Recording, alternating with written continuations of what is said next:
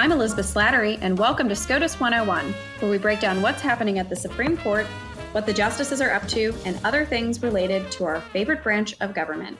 This week, I'm joined by Giancarlo Canaparo and Amy Swearer, and we're talking about the court's historic telephone oral arguments, the toilet flush heard around the world, and recent opinions. And I also chatted with Jim and Allison Ho. So Monday of this week was a historic event, the first time in history that the Supreme Court has conducted oral argument by telephone. And each lawyer had a few minutes to give an opening, and then the justices asked questions in order of seniority. It was a pretty orderly approach. Appellate Twitter went wild when Justice Clarence Thomas asked questions, since he's famously quiet during traditional oral arguments. And the Chief Justice played traffic cop, as he does in a regular oral argument, but he let each of his colleagues ask questions for a few minutes at a time before moving it on to the next.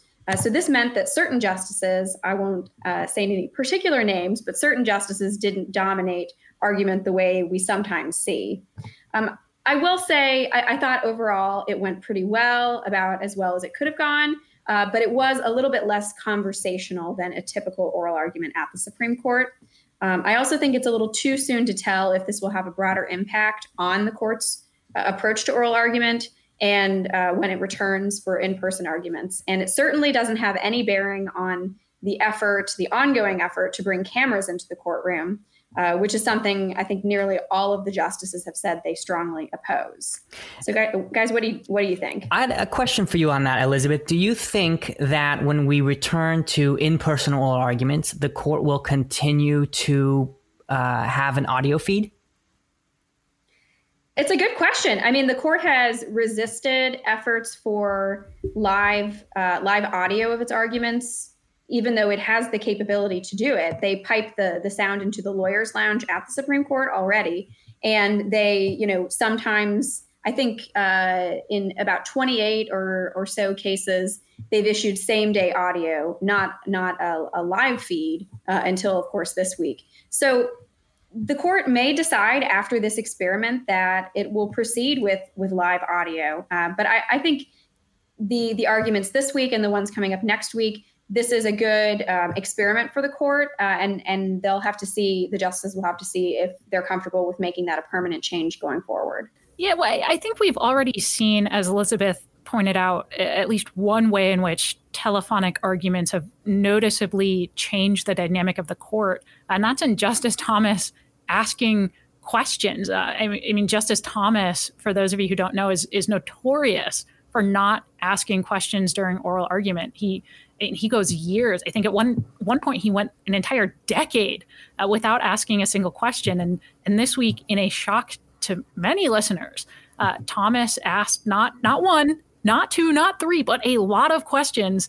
And questions, I think, someone correct me if I'm wrong here, but I think he has asked questions in every argument thus far. And I think it's worth pointing out that Carrie Severino of the Judicial Crisis Network actually called this last week, and she was spot on. So she reasoned on Twitter that there might be a chance that sort of this more organized system of telephonic arguments meant that Justice Thomas wouldn't think that the oxygen in the room was being taken up in the way that he normally does, and that it would be more conducive to him asking questions. So I think it's worth shout out to her. She nailed this. She was spot on in calling this last week. Well, Carrie certainly knows what she's talking about. She, of course, clerked for Justice Thomas, and he's explained in interviews in the past why he doesn't tend to ask questions very often in oral argument. And it's because he's said that he thinks the justices should be listening more. And he thinks that sometimes they get a bit rude, and he wants to actually hear what the advocates have to say about their cases. It definitely was a much more collegial atmosphere. Well, one thing I noticed was that the chief oral arguments ran longer than usual. It looked like to me that the chief didn't have the ability to control the timing as well as usual. Did you notice the same thing, Elizabeth? Yeah, I didn't look at the runtime for all of the arguments, but I know the first one was something like 77 minutes. So that was an additional 17 minutes over a typical hour-long argument. And that could have been because he was trying to allow each of his colleagues to ask a few minutes of questions and then let the attorneys have the opportunity to respond without cutting people off too often, and to get all the way through the roster of all 9 justices, in some instances twice, in other instances, if there's, divided argument more than 2 times. Mm-hmm. Another thing I think is really worth talking about in the court this week was that earlier this week, Justice Ruth Bader Ginsburg was back in the news. It was announced that she had been hospitalized for a gallstone that ultimately caused an infection. She is reportedly doing well, which is good. I think she has since been discharged, and she did conduct oral arguments on Wednesday from her hospital bed, which is amazing. But I also don't think anybody should be really surprised by the toughness of the notorious RBG. So can we just take a minute to discuss how many times Ruth Bader Ginsburg has kicked cancer's butt? So in this rundown, this starts in 1999.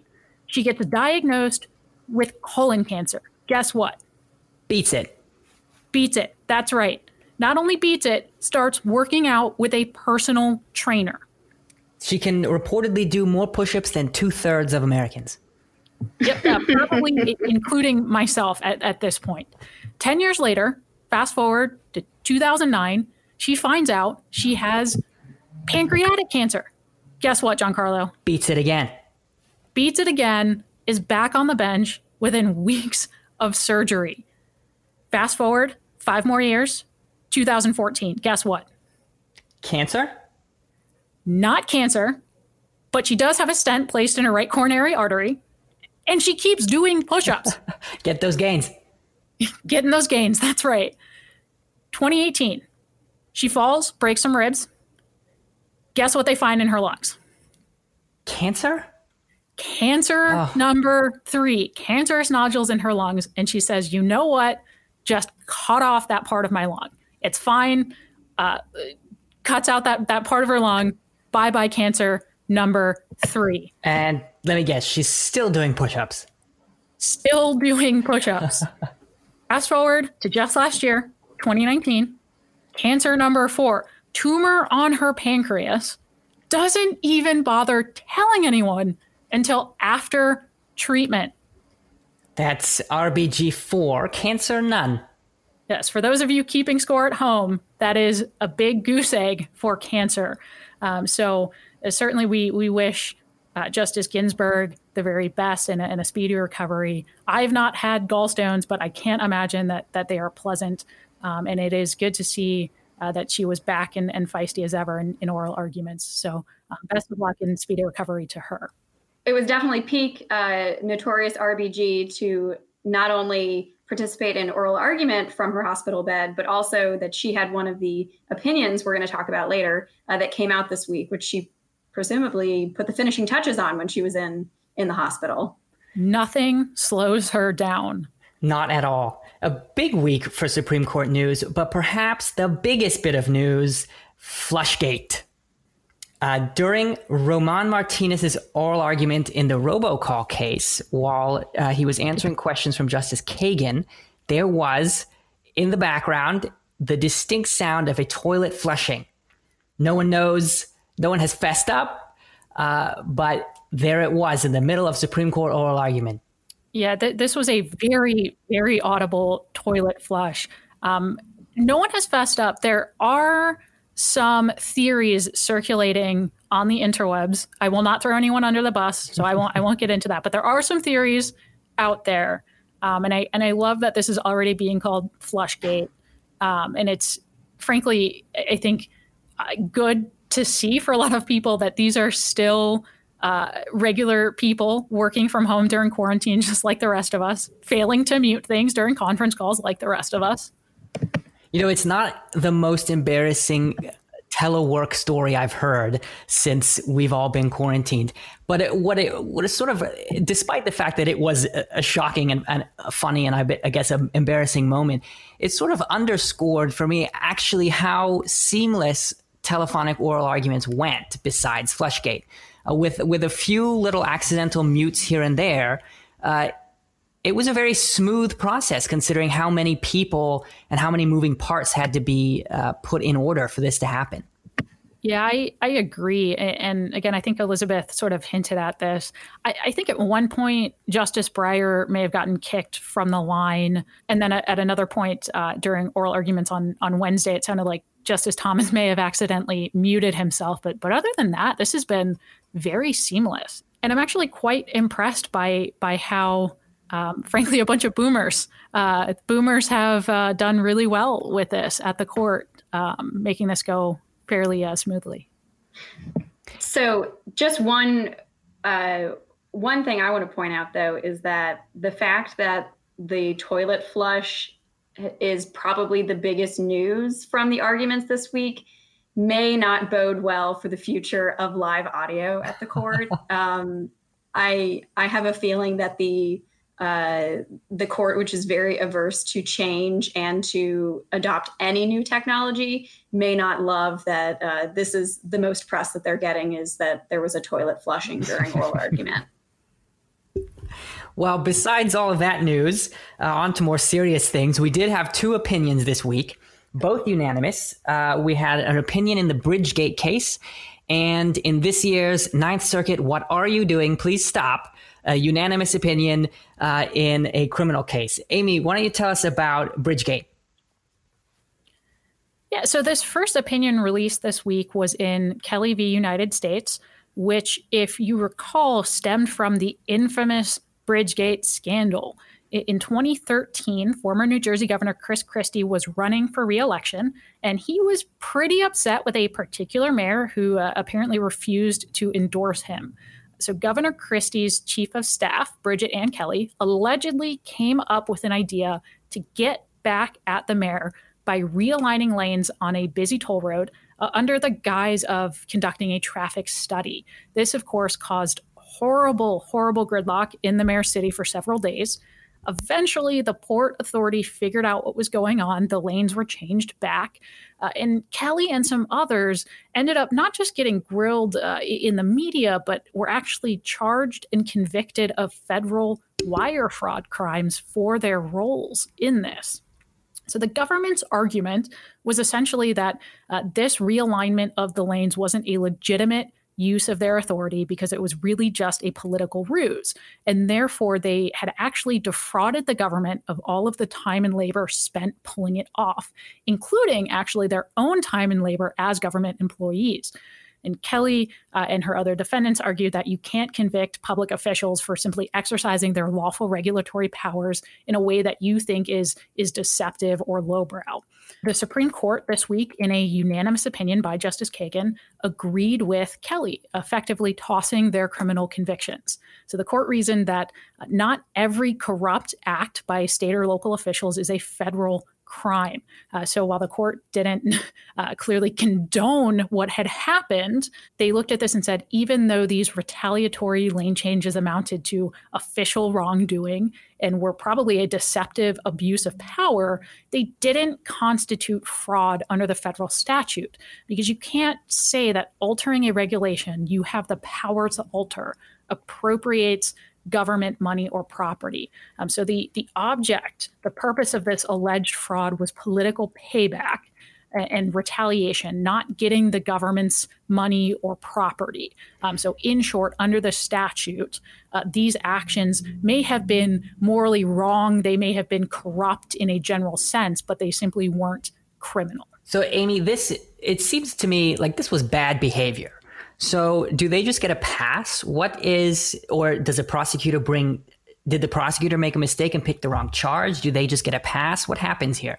So I think the argument here is that, again, while this may have been wrong, it wasn't a crime. There were certainly democratic repercussions. I think a lot of people in the electorate looked at this and said, yeah, this is really bad. This was not a good, wise, smart, prudent use of government resources, but it's simply not a crime. And one of the arguments sort of underlying all of this was that we don't want to second guess public officials and then turn everything, that may have had, facially legitimate purpose into, well, can we find a reason to criminally convict public officials for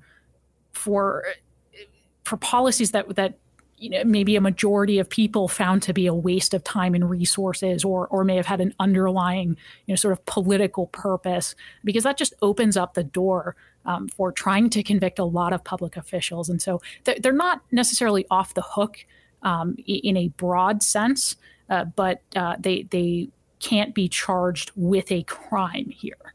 Well, I think that chanting "lock them up" is an American tradition that the Supreme Court has interfered with, quite frankly.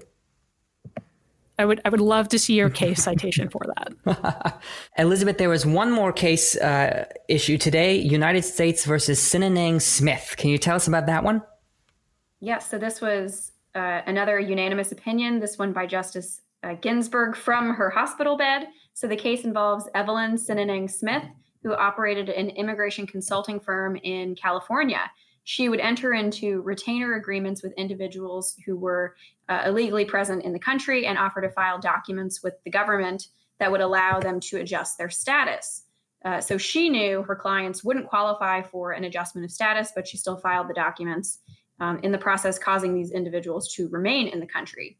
So Sinanang Smith was subsequently convicted on 2 counts of violating a federal law that prohibits encouraging or inducing an alien to come, enter, or reside in the United States, knowing or in reckless disregard of the fact that such coming to, entry, or residence is or will be in violation of the law. So there's also an enhancement applied if an individual committed the crime for the purpose of commercial advantage or private financial gain. So Sinanang Smith argued that this statute violated both the free speech and petition clauses of the First Amendment as applied to her. The district court rejected these claims, and on appeal at the Ninth Circuit, that court asked for supplemental briefing on 3 issues, and it appointed amici who, are friends of the court, and including on the issue of whether the statute was overbroad under the First Amendment. So then, in accordance with the amici's arguments, the Ninth Circuit held that the law was overbroad and invalidated it. The Supreme Court vacated that ruling, holding that the Ninth Circuit committed a drastic departure from the well-established party presentation rule when it named 3 amici and invited them to brief and argue issues framed by that court instead of by the parties. The court remanded the case for reconsideration by the Ninth Circuit in light of arguments actually advanced by the parties instead of those framed by the court and its amici. So Justice Thomas concurred, mentioning that he has doubts about the court's overbreadth doctrine. He said that this doctrine appears to lack any basis in the Constitution's text, violates the usual standard for facial challenges, and contravenes traditional standing principles. So he says he would therefore consider revisiting this doctrine in an appropriate case.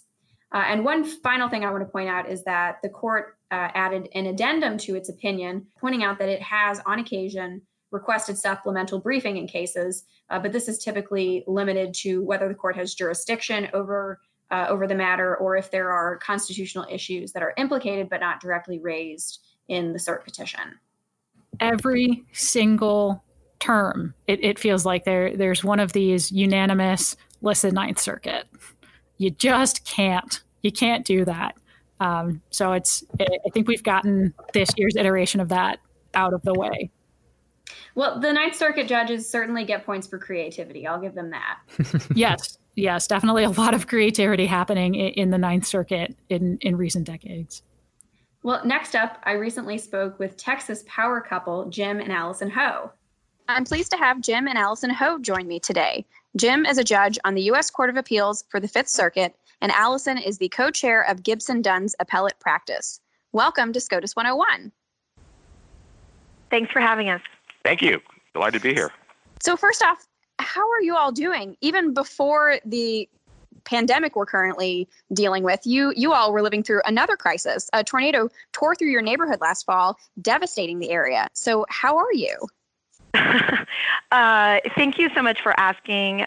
We are doing great. But I think between the tornado destroying our home and the pandemic, we are just so grateful for all of our friends and colleagues who have supported us and come to our aid. And during these times, I think like many, our circumstances have, in a way, forced us to focus, to reorder our priorities on kind of where they should have been all along, on faith and on family and on friends. And so while these were challenging and remain challenging circumstances to go through, they've really, really helped us develop gratitude. And we're just so grateful. We're grateful to have jobs that allow us to work from home. And we're grateful. We can gather as a family on Sunday and worship remotely. So it's no question. It's been a challenging year for us, but to the extent that it's really helped us refocus our priorities and appreciate what's truly, truly important and lasting in our lives, we're grateful for it. As you might imagine, October 20th, 2019, which is the day of the tornado, sort of ranks in our family along with 9/11 as a day we will obviously never forget. So I'm embarrassed to say this, but I was actually out doing errands when the tornado struck. It was a total surprise to all of us in Dallas because the weather reports had indicated that a storm was coming, but not until much later that night. So Allison actually had to manage both of our twins plus our two dogs all by herself as significant portions of our home were ravaged. And meanwhile, I'm struggling just to get home through all the enormous debris. So Allison really was the hero mom that night that she is every night. As for the pandemic, like so many parents, Allison has become a champion homeschool teacher. She's just amazing to watch. Years before we met, she was a professor teaching English literature to college students. So you might say that our second graders are getting an amazing education from a former college professor while we wait for our school to reopen. That's really powerful. Thank you so much for sharing that. So now, before we dig into your careers, I'd like to start off, Judge, with your childhood. So you were born in Taiwan and your family came to the U.S. when you were a toddler.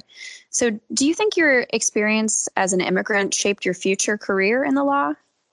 So yeah, I guess I'm Taiwanese by birth and Texan by marriage. But most importantly, I'm an American by choice, the choice of my parents to come to America to find us a better life. And I think a huge part of why I so love being a lawyer for most of my life and now a judge is really the same reason why I love being an American. People all over the world want to come here. And we should never forget why that is. People aren't desperate to come to America in droves because we're a failed nation. They're desperate to come to America because we're the most successful nation in human history. And I think that's because we're free. And we're free because we're governed by the oldest written national constitution in the world, and that we take very seriously what it means to be governed by a written constitution. One of my most treasured privileges, being a new judge, is I get this amazing opportunity to preside over a naturalization ceremony. I do this every year in May. I guess I don't know if it'll happen this May, sadly. But every May otherwise is sort of a kind of anniversary of my own naturalization, which happened May 14th, 1982. And so every May I get to watch as this group of patriotic new citizens from literally all around the world, they swear an oath that they too promise to support and defend the Constitution and laws of the United States against all enemies, foreign and domestic. And that reminds me what it truly means to be an American. I mean, it means that truly anything is possible.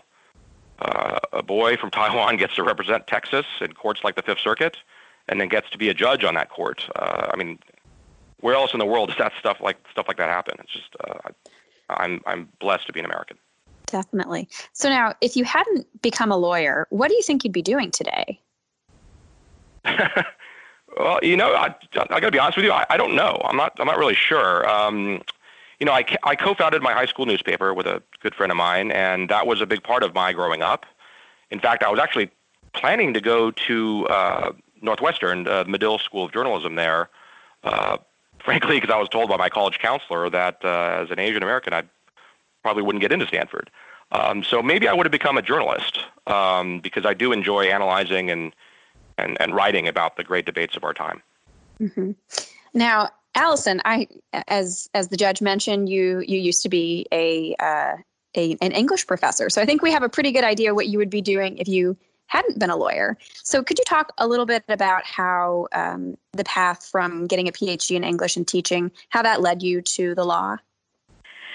Sure. And for me, law offered an opportunity to take what I loved most about being a teacher and a member of the academy in terms of loving words and language and thinking about tough, important questions, and to take those skills and those abilities and kind of transfer it to an area that, in my mind at least, had more of a real world impact. And the part of teaching that I thought I was giving up, that I would miss the most, which was my interaction and mentoring the students that I was privileged to teach during those years I served as a professor. I found in law, through the fantastic associates with whom I'm privileged to work, being able to serve as a mentor and sounding board to law students, to associates, that's enabled me to continue one of the things I love most about being a college professor, which was being able to interact with and mentor my students. I've been able to continue to do that in the law. And I guess what sort of triggered the change was I'd come up to a point where I was going to be up for tenure soon, and being faced with the prospect of, literally spending your life doing something, made me think: is this really what I'm called to do with my life? And at that same time, the college where I was teaching, I was on a faculty committee that was looking into some First Amendment issues, and that just really intrigued me. And so law sort of presented itself as a way, again, to take what I loved most and what I felt I had to offer in the academy, and to fulfill my purpose and my calling by going in another direction. I actually had some of my students tutored me in taking the LSAT. So that's sort of a tables turned. I think I benefit from it, but I think they enjoyed that role reversal as well too. Oh, that's great. So then you both went on to the University of Chicago for law school. Could you share how you met? Well, you may not realize it, but you've actually asked us a disputed question. So you may need to get both of our views on this. The first time, I will say this. I'll be very lawyerly and precise with my language. The first time that we were actually in each other's presence was in the Green Lounge of the University of Chicago Law School, when a member of my study group was getting a hold of Jim's argument outlines. Jim was a year ahead of me in law school, and even then was renowned as someone that others look to for guidance and advice and help in their path forward. Now, if you ask Jim, I think he will say that the first time we actually met was in a Federalist Society meeting where I stood for election as the 1L representative, and one of the questions I was asked, it's sort of in true Chicago form, the election is a question and answer period where the candidates stand in the well of the classroom and field questions from those in attendance, and after that a vote is taken, and I was asked to name as many current Federalist Society officers as I could. And Jim at that point was the treasurer, so I named him among others, and then spoke with him after the meeting. So I think if you ask Jim, he would say that was the first time that we met I would say the first time we were in each other's presence was in the Green Lounge. So, Jim, I don't know if you want to tell your side of the story, or. So I've learned long ago not to contradict my wife, and certainly not on the record. So I'm delighted that she made it very clear for the record.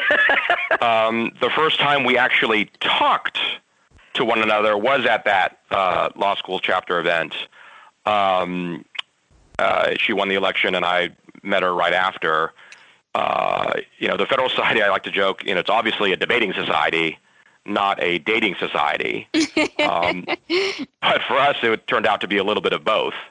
And you might say that our children are on this earth because of the Federal Society. That's wonderful. So then after law school, you both clerked for Fifth Circuit judges. And then Allison, you clerked for Justice Sandra Day O'Connor. And Judge, you went on to clerk for Justice Clarence Thomas. So tell me about your clerkships. What stands out the most from those experiences? So the thing that stands out the most for me about my clerkship experiences is that it was during my clerkship for Justice O'Connor that Jim and I got engaged. We got engaged the weekend between Christmas and New Year's of my clerkship, and because it was Christmas, the justice was in Arizona at that time. And so when she returned to the court in January, she let it be known, not too subtly, that while she was very pleased that Jim had spoken with my parents before he asked for my hand in marriage, that no one had talked to her about that. So after this conversation, I got back to my desk and picked up the phone and called Jim, and I said, well, I think the justice was kidding, but I also think it would be a good idea if you paid a call on the justice in the very near future. So the first thing that stands out to me about my clerkships is becoming engaged to Jim. The second thing, if you'll allow me a second thing about my clerkship with Justice O'Connor, which was just an incredible honor and privilege, and I'm so grateful to the justice for giving me that opportunity, was having the opportunity there to meet and to have the incredible honor and privilege of getting to know Justice Clarence Thomas, for whom Jim clerked, getting the privilege and an opportunity of getting to know him, to become part of, I guess Jim says he's Taiwanese by birth and Texas by marriage. I sort of feel like I'm, an O'Connor clerk, but also get to be a Thomas clerk through marriage in the same way. And so I guess it was those relationships. That's what really stands out to me about the clerkships. So I clerked for Justice Thomas, I think 3 years after Allison clerked for Justice O'Connor. And I will tell you that my interview with Justice Thomas, I think we spent 75% of the time talking about Allison. So my rule of thumb is, if you want to get a Supreme Court clerkship, marry Allison. Justice Thomas and Judge Smith are actually quite similar, at least in the ways that I most admire both of them. First, they hold these positions of power and influence, and yet you can tell just from talking to either one of them that it is not about them. It is about the country. It is about the Constitution. They are both enormously passionate about safeguarding the Constitution and in engaging intellectually and honestly with the material, and just let the chips fall where they may. And so I don't think you can clerk for those two judges and then become a judge or an attorney yourself and not be powerfully influenced by the both of them. In addition, both of them care very deeply about their law clerk families. And so I don't think it's any wonder that they both have these amazing network of law clerks making trouble all over the country. I mean, doesn't Justice Thomas have a former clerk on every circuit in the nation or something at this point? I mean, he certainly will soon at this rate.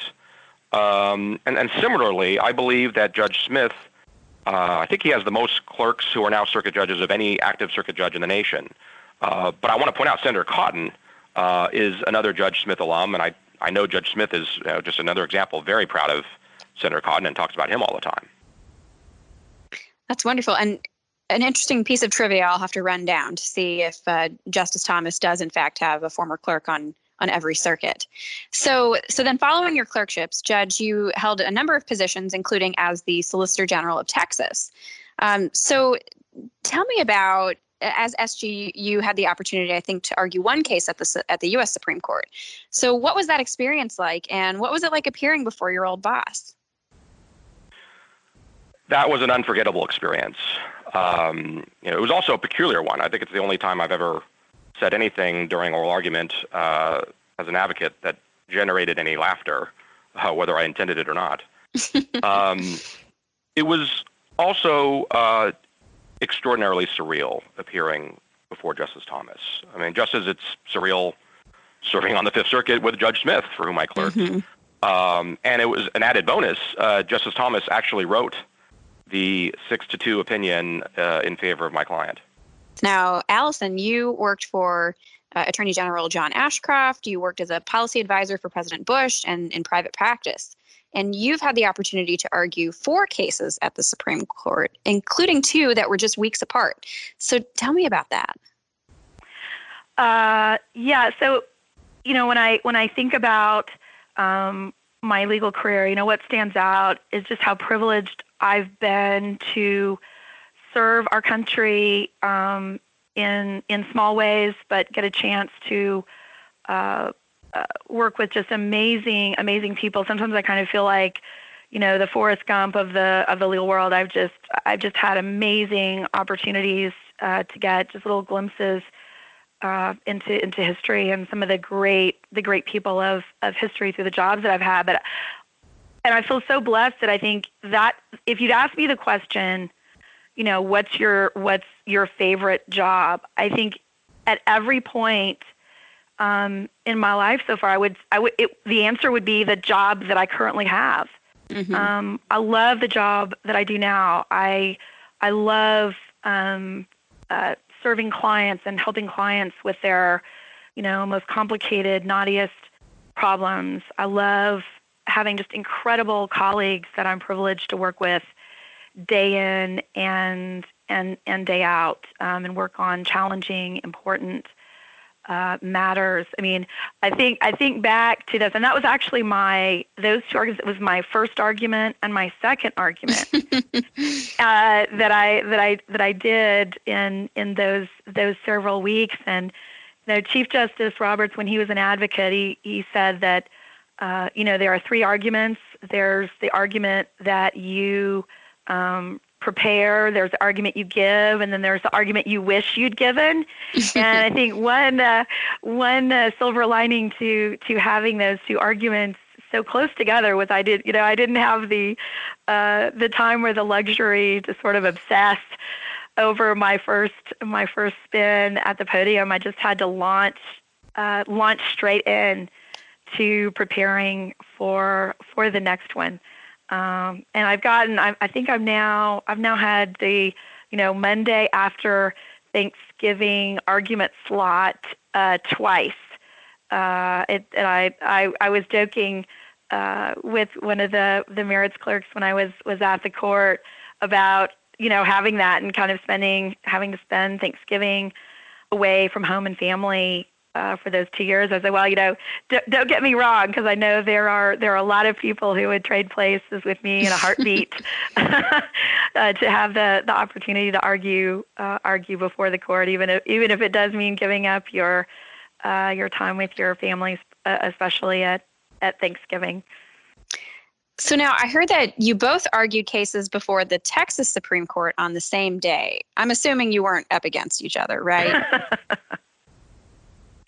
No, we were not, and in fact, that I believe that was the first time that we were kind of both physically present in a courtroom. We sort of made it a practice not to watch each other argue. I value Jim. I value his thoughts and reactions more than anybody else in the world. And so to know that he would be sitting there when I would argue, I think would make me more nervous than anything else, because he has just been. There aren't words for how supportive Jim has been for me as a mentor, as a friend, and now as my husband.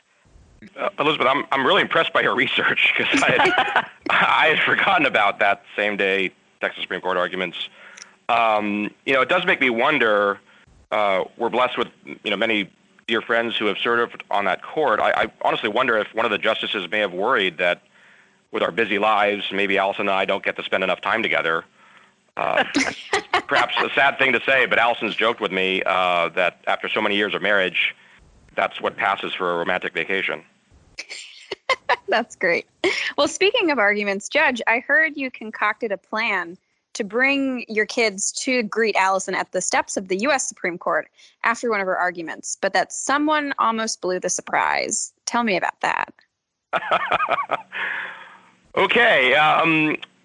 Well, I guess it was about 5-6 years ago. Allison had these back-to-back oral arguments before the Supreme Court, and so she basically just moved to D.C. for about 3 weeks. But our twins were 3 years old at the time, and that's obviously a long time without mommy. Yeah. And so I told Allison, of course, I just want to bring the kids up to D.C. to see mommy at least the day after her first argument, so that she could see him before she hunkers down for the next one. What I didn't tell her was that we were going to arrive a day early so that I could surprise her with twins on the steps of the United States Supreme Court just minutes after her argument. Now, as you might imagine, an operation like that takes quite a bit of planning. For example, I had to conspire with her second chair to make absolutely certain that Allison would walk down the stairs in front of the court after the argument rather than one of the side exits. I made sure we stayed at a hotel in Virginia, not D.C., because I didn't want to accidentally bump into her somehow. So the day comes, we land at Reagan Airport the day before that argument. We're walking through the terminal, and we bump into Ken Starr. And we have a nice but brief chat, because I'm holding one of the twins in my arms. I take a few steps away, but then I start to ask myself, I literally stopped walking for a second and asked, why is Ken Starr in D.C.? This was back when he was president of Baylor. Could he be possibly going to the Supreme Court the next morning, maybe to swear in some Baylor alums as members of the Supreme Court bar? What if he sees Allison in the courtroom? What if he tells her that he saw us at the airport? All this is running through my mind, but I decide, you know what? I'm not going to walk back. I'm not going to stop him. I'm just going to keep going, and what will be, will be. So as it turns out, Ken was in D.C. to go to the Supreme Court. He did see Allison, and he did tell her that he saw us in town the day before. But all's well, as I told Allison later, well, at least now I have something in common with Bill Clinton, because we both tried to keep something hidden from our spouses. And in both cases, we were busted by Ken Starr. Oh, that's good. I'm glad you are all laughing right now. Allison did not think it was funny at the time.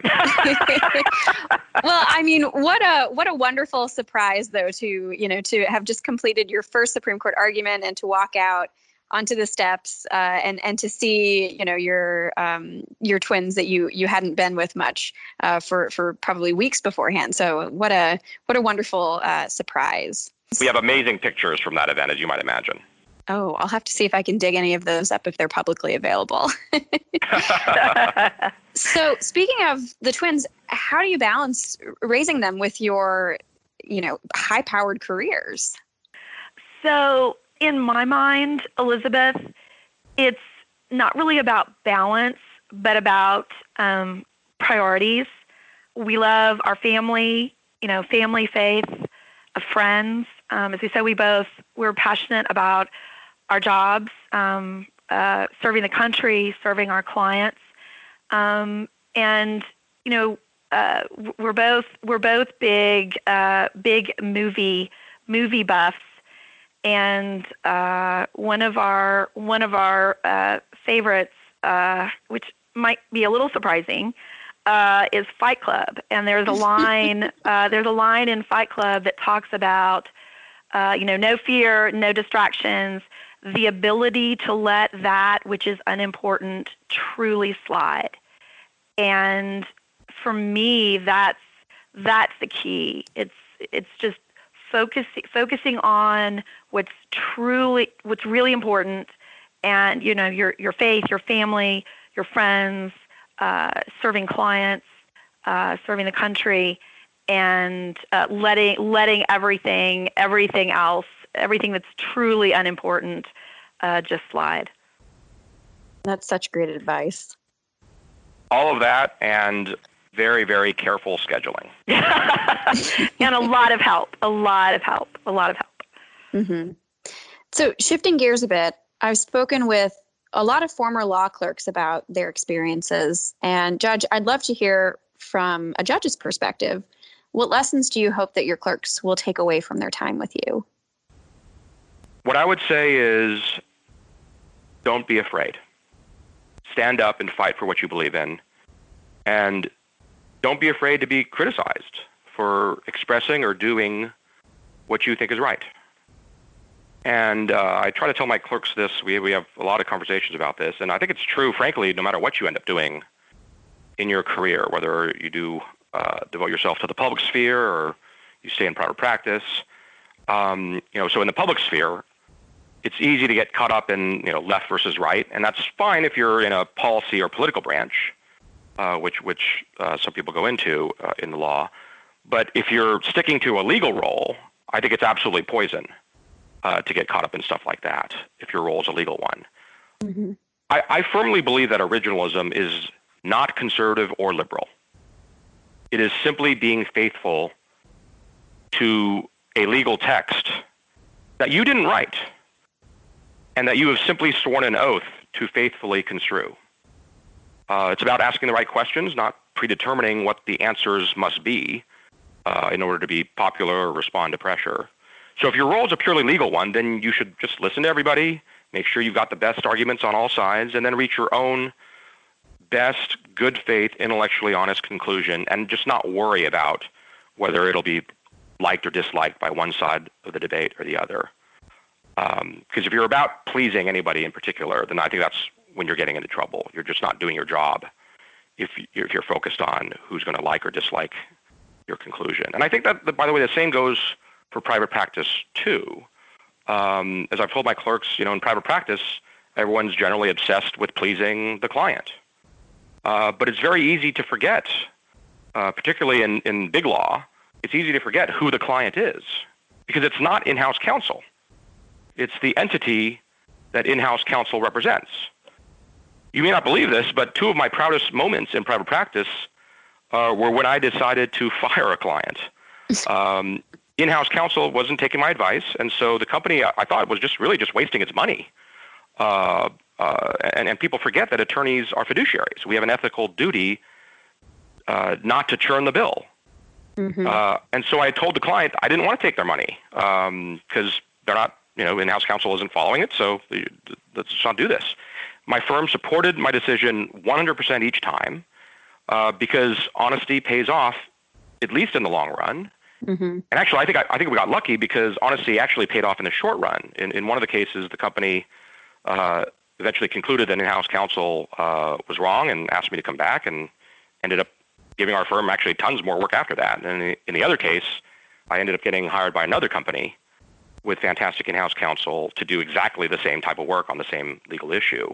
Mm-hmm. But short run or otherwise, in the long run, I think honesty and fiduciary duty is what should govern anything we do, whether it's in private practice or in the public space. Honesty and originalism. I think those are great guiding principles for young attorneys just starting out. Amen. So, do you have anything in your chambers that reflects your personality or where you're from? Well, I'm blessed with amazing clerks, and we have a fantastic time together. And so, I think it's deeply important to take the work seriously, but not to take ourselves seriously. And so my most treasured items are these amazing gifts that my ever so creative clerks have come up with. One year I co-authored a dissent that was respectfully criticized by one of our colleagues. We were accused of being, if I remember correctly, something like we were accused of being pyromaniacs in a field of straw men. And so the clerks and I just thought that was hilarious. We took it very much in good stride.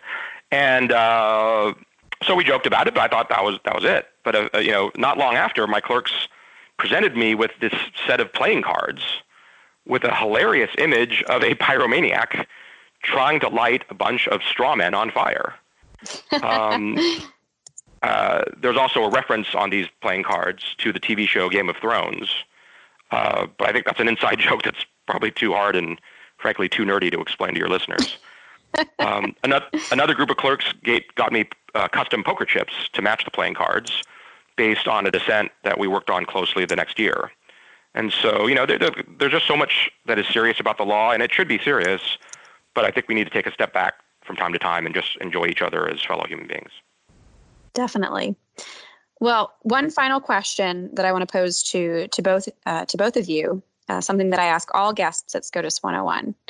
If you could have a conversation with any Supreme Court justice, living or dead, who would you pick and what would you talk about? The justice I would pick would be Justice Thomas. I recall during an interview with him one time, someone asked him a similar question, said, if you could have dinner with, you could sit down with anybody throughout history, who would you want, who would it be? And without missing a beat, he said, my wife. And I think that answer epitomizes for me, a great jurist, and just a singularly great person who, as much as his jurisprudence means to the country, the achievement of his life and the kind of man that he is just as, if not more important, a contribution to our history. And so if you'll permit me to put in a plug, PBS is going to be airing just an incredible documentary on Justice Thomas. It's entitled Clarence Thomas in His Own Words on May 18th. Jim and I think that was maybe one of the last films we saw in theaters before the pandemic struck. Jim and I had the opportunity to go and see that together, and so I would really encourage your listeners who haven't seen it to take the opportunity to watch that. Yeah, definitely a great film, and I'm excited to see it again when it's run on PBS. Yes. All right, Judge, you're up. Justice Thomas, hands down. Honestly, anybody who, if you just have a conversation with him and hear his amazing, warm laugh, if that does not warm your heart and soothe your soul, then there's something wrong with you. I've honestly believed, this is frankly years before I ever met him, let alone clerked for him, I've just long believed that but for people, frankly, behaving politically or just, obsessed with some case or the other case, if you just put that aside, he is unequivocally one of the most remarkable Americans alive. If you look at his history, his life, his childhood, what he has endured at every stage, he is an amazing story, an embodiment of the American dream. And watch that movie because it tells you so much about this amazing person. So that's an easy answer. Definitely. Well, thank you both so much for joining me. This has been such a pleasure speaking with you. Thank you. It was fun. Next up, we are going to do a final rendition of Supreme Court trivia, where John Carlo and I try to stump Elizabeth Slattery in her last episode co-hosting this. And so I think we've got some good ones, Elizabeth. You ready? You ready for this? Yeah, I'm excited. All right. So question number 1. In 1816, the Supreme Court decided the landmark case Martin v. Hunter's lessee. Which justice recused himself because he had been hired as Martin's original counsel in the case nearly 25 years earlier? Oh, I'm going to go with John Marshall. I don't know. It is. Elizabeth is 1 for 1. It was Chief Justice John Marshall. One of Marshall's most significant clients in the years of his private practice was the estate of Lord Fairfax, who was his father's former employer. Fairfax had left his property to his nephew, Denny Martin, who retained John Marshall to defend his property rights in Virginia. Marshall unfortunately lost his initial case in state courts, but the fight over this property would continue on in multiple different strains of lawsuits for another 2 decades, finally reaching the Supreme Court while Marshall presided over it. It's pretty incredible. I thought litigation lasted a long time nowadays, but 25 years? So that's like when in Kennedy's last year on the court, he had to recuse after I guess his law clerks discovered that he had heard a case that was up at the Supreme Court when he had been on the Ninth Circuit, which that had been more than 30 years earlier, and the case was still going on. This is trivia question number 2. John Marshall was one of a number of justices who had distinguished careers in the military. 3 justices, however, fought against the Union Army during the Civil War. Can you name at least 2 justices who were Confederate soldiers before joining the bench? Oh, who were Confederate soldiers before joining the bench? Oh man, my mind is... I'm going blank. I know there was the one justice who left the Supreme Court to join the Union, or not to join the Union, to join the Confederacy. And then he later argued a case before the Supreme Court, although his name is escaping me. But I don't know who were 3. I don't even know who were 2 who fought for the Confederacy. Well, Educate me. We have Horace Lurton. Of course, Horace Lurton. Everybody knows him. He was, in fact, captured by Union forces and escaped, only to be captured a second time. He often told friends later on that he was paroled by President Lincoln because of his mother's pleas for mercy, but historians have cast some doubt on that. The next was Edward Douglas White. They has many apocryphal accounts of his Confederate service, but records confirm that he was a lieutenant in Barrow's 9th Louisiana Cavalry and was also captured by Union forces. And last, Lucius Quintus Cincinnatus Lamar II.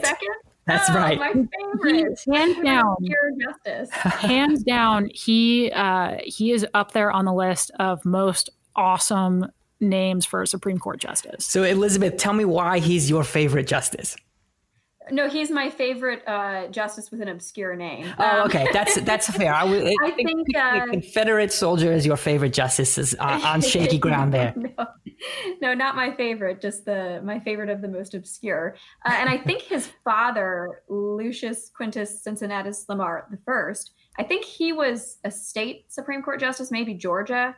But I don't think he sat on the U.S. Supreme Court. I think just the son did. Well, you've stumped the trivia questioner. Turning the tables back on you.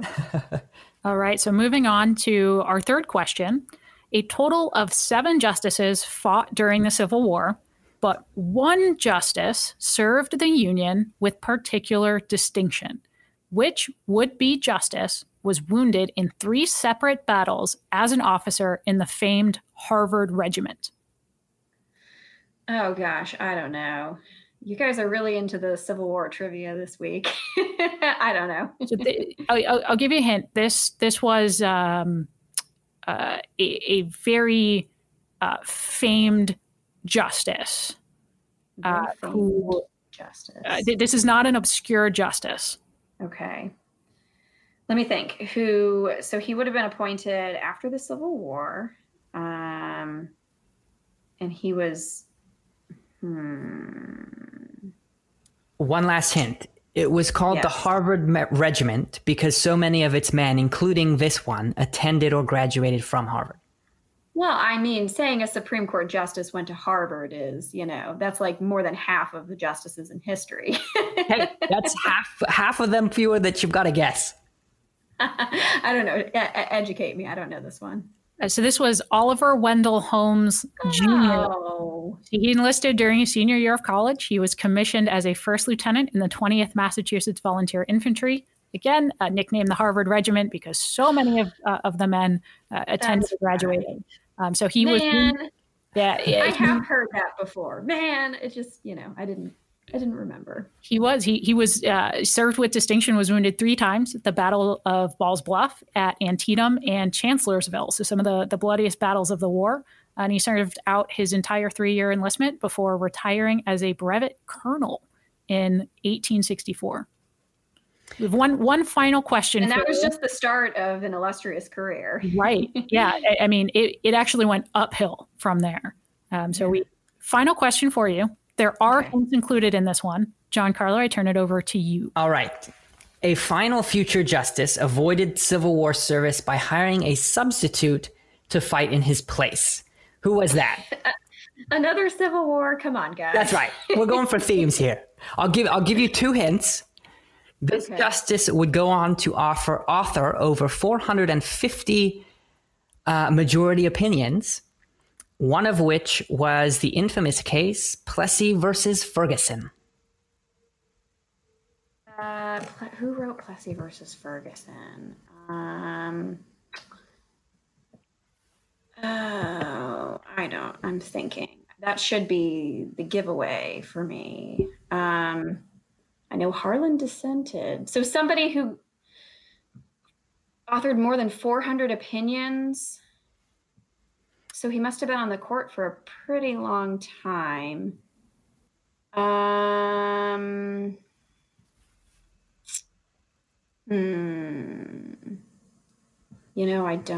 don't know the answer. You guys are really sending me off on a high note. It was Henry Billings Brown. He would have Billings Brown. Okay. He would have been the 8th justice to fight in the Civil War, but he hired a substitute instead, which was a common practice among wealthy men at the time. The Enrollment Act of 1863 provided that a draftee could pay a substitute sum of $300, which today is about $10,000, to enlist someone in his place. I mean, that must have been nice for him. Wow. Well, those were hard. And I think you identified a blind spot in my knowledge of the Supreme Court. I don't know much about who fought in the Civil War. You did so well last week. This is actually a testament to how well you did, that we had to go start finding obscure Civil War justice trivia to try to get you. Well, when you guys, when you mentioned that the theme was going to have something to do with military service, I was hoping, maybe something would come up about, I think Justice John Paul Stevens might have been the last justice who served in a war. He fought in World War II. So I was hoping for some questions. Well, you already knew the answer to that one. That wouldn't have been any fun at all. You would have stumped us again. Well, Elizabeth, this is your last episode, and we are very sad to see you go. But we want to thank you for all the time and hard work you have put into this program and made it what it is. Yes, Thank you. absolutely. If there's anything that Giancarlo and I have learned over the last couple of weeks, it is that you have clearly put in just an incredible amount of time and effort and have done a phenomenal job building up this podcast. And we certainly have some huge shoes to fill, but we are incredibly grateful for all of the time and energy you've put into this podcast and into this transition. Well, thank you. And, of course, thank you to the listeners for being a fantastic audience and tuning in every episode to hear what I have to say about the court. And I'm excited to see the two of you take the helm and see what you do with the podcast in the future. So I'm excited for the next chapter for myself and for you all in the podcast. Well, thanks for listening to SCOTUS 101. Be sure to subscribe on Spotify, iTunes, or wherever you listen to your podcasts, and please leave us a 5-star rating. You can follow us on Twitter and Instagram at SCOTUS 101 and email us at scotus101@heritage.org with questions, comments, or ideas for future episodes. You've been listening to SCOTUS 101, brought to you by more than 500,000 members of the Heritage Foundation. Executive produced by Elizabeth Slattery. Sound designed by Lauren Evans, Thalia Rampersad, and Mark Guiney. For more information, visit heritage.org.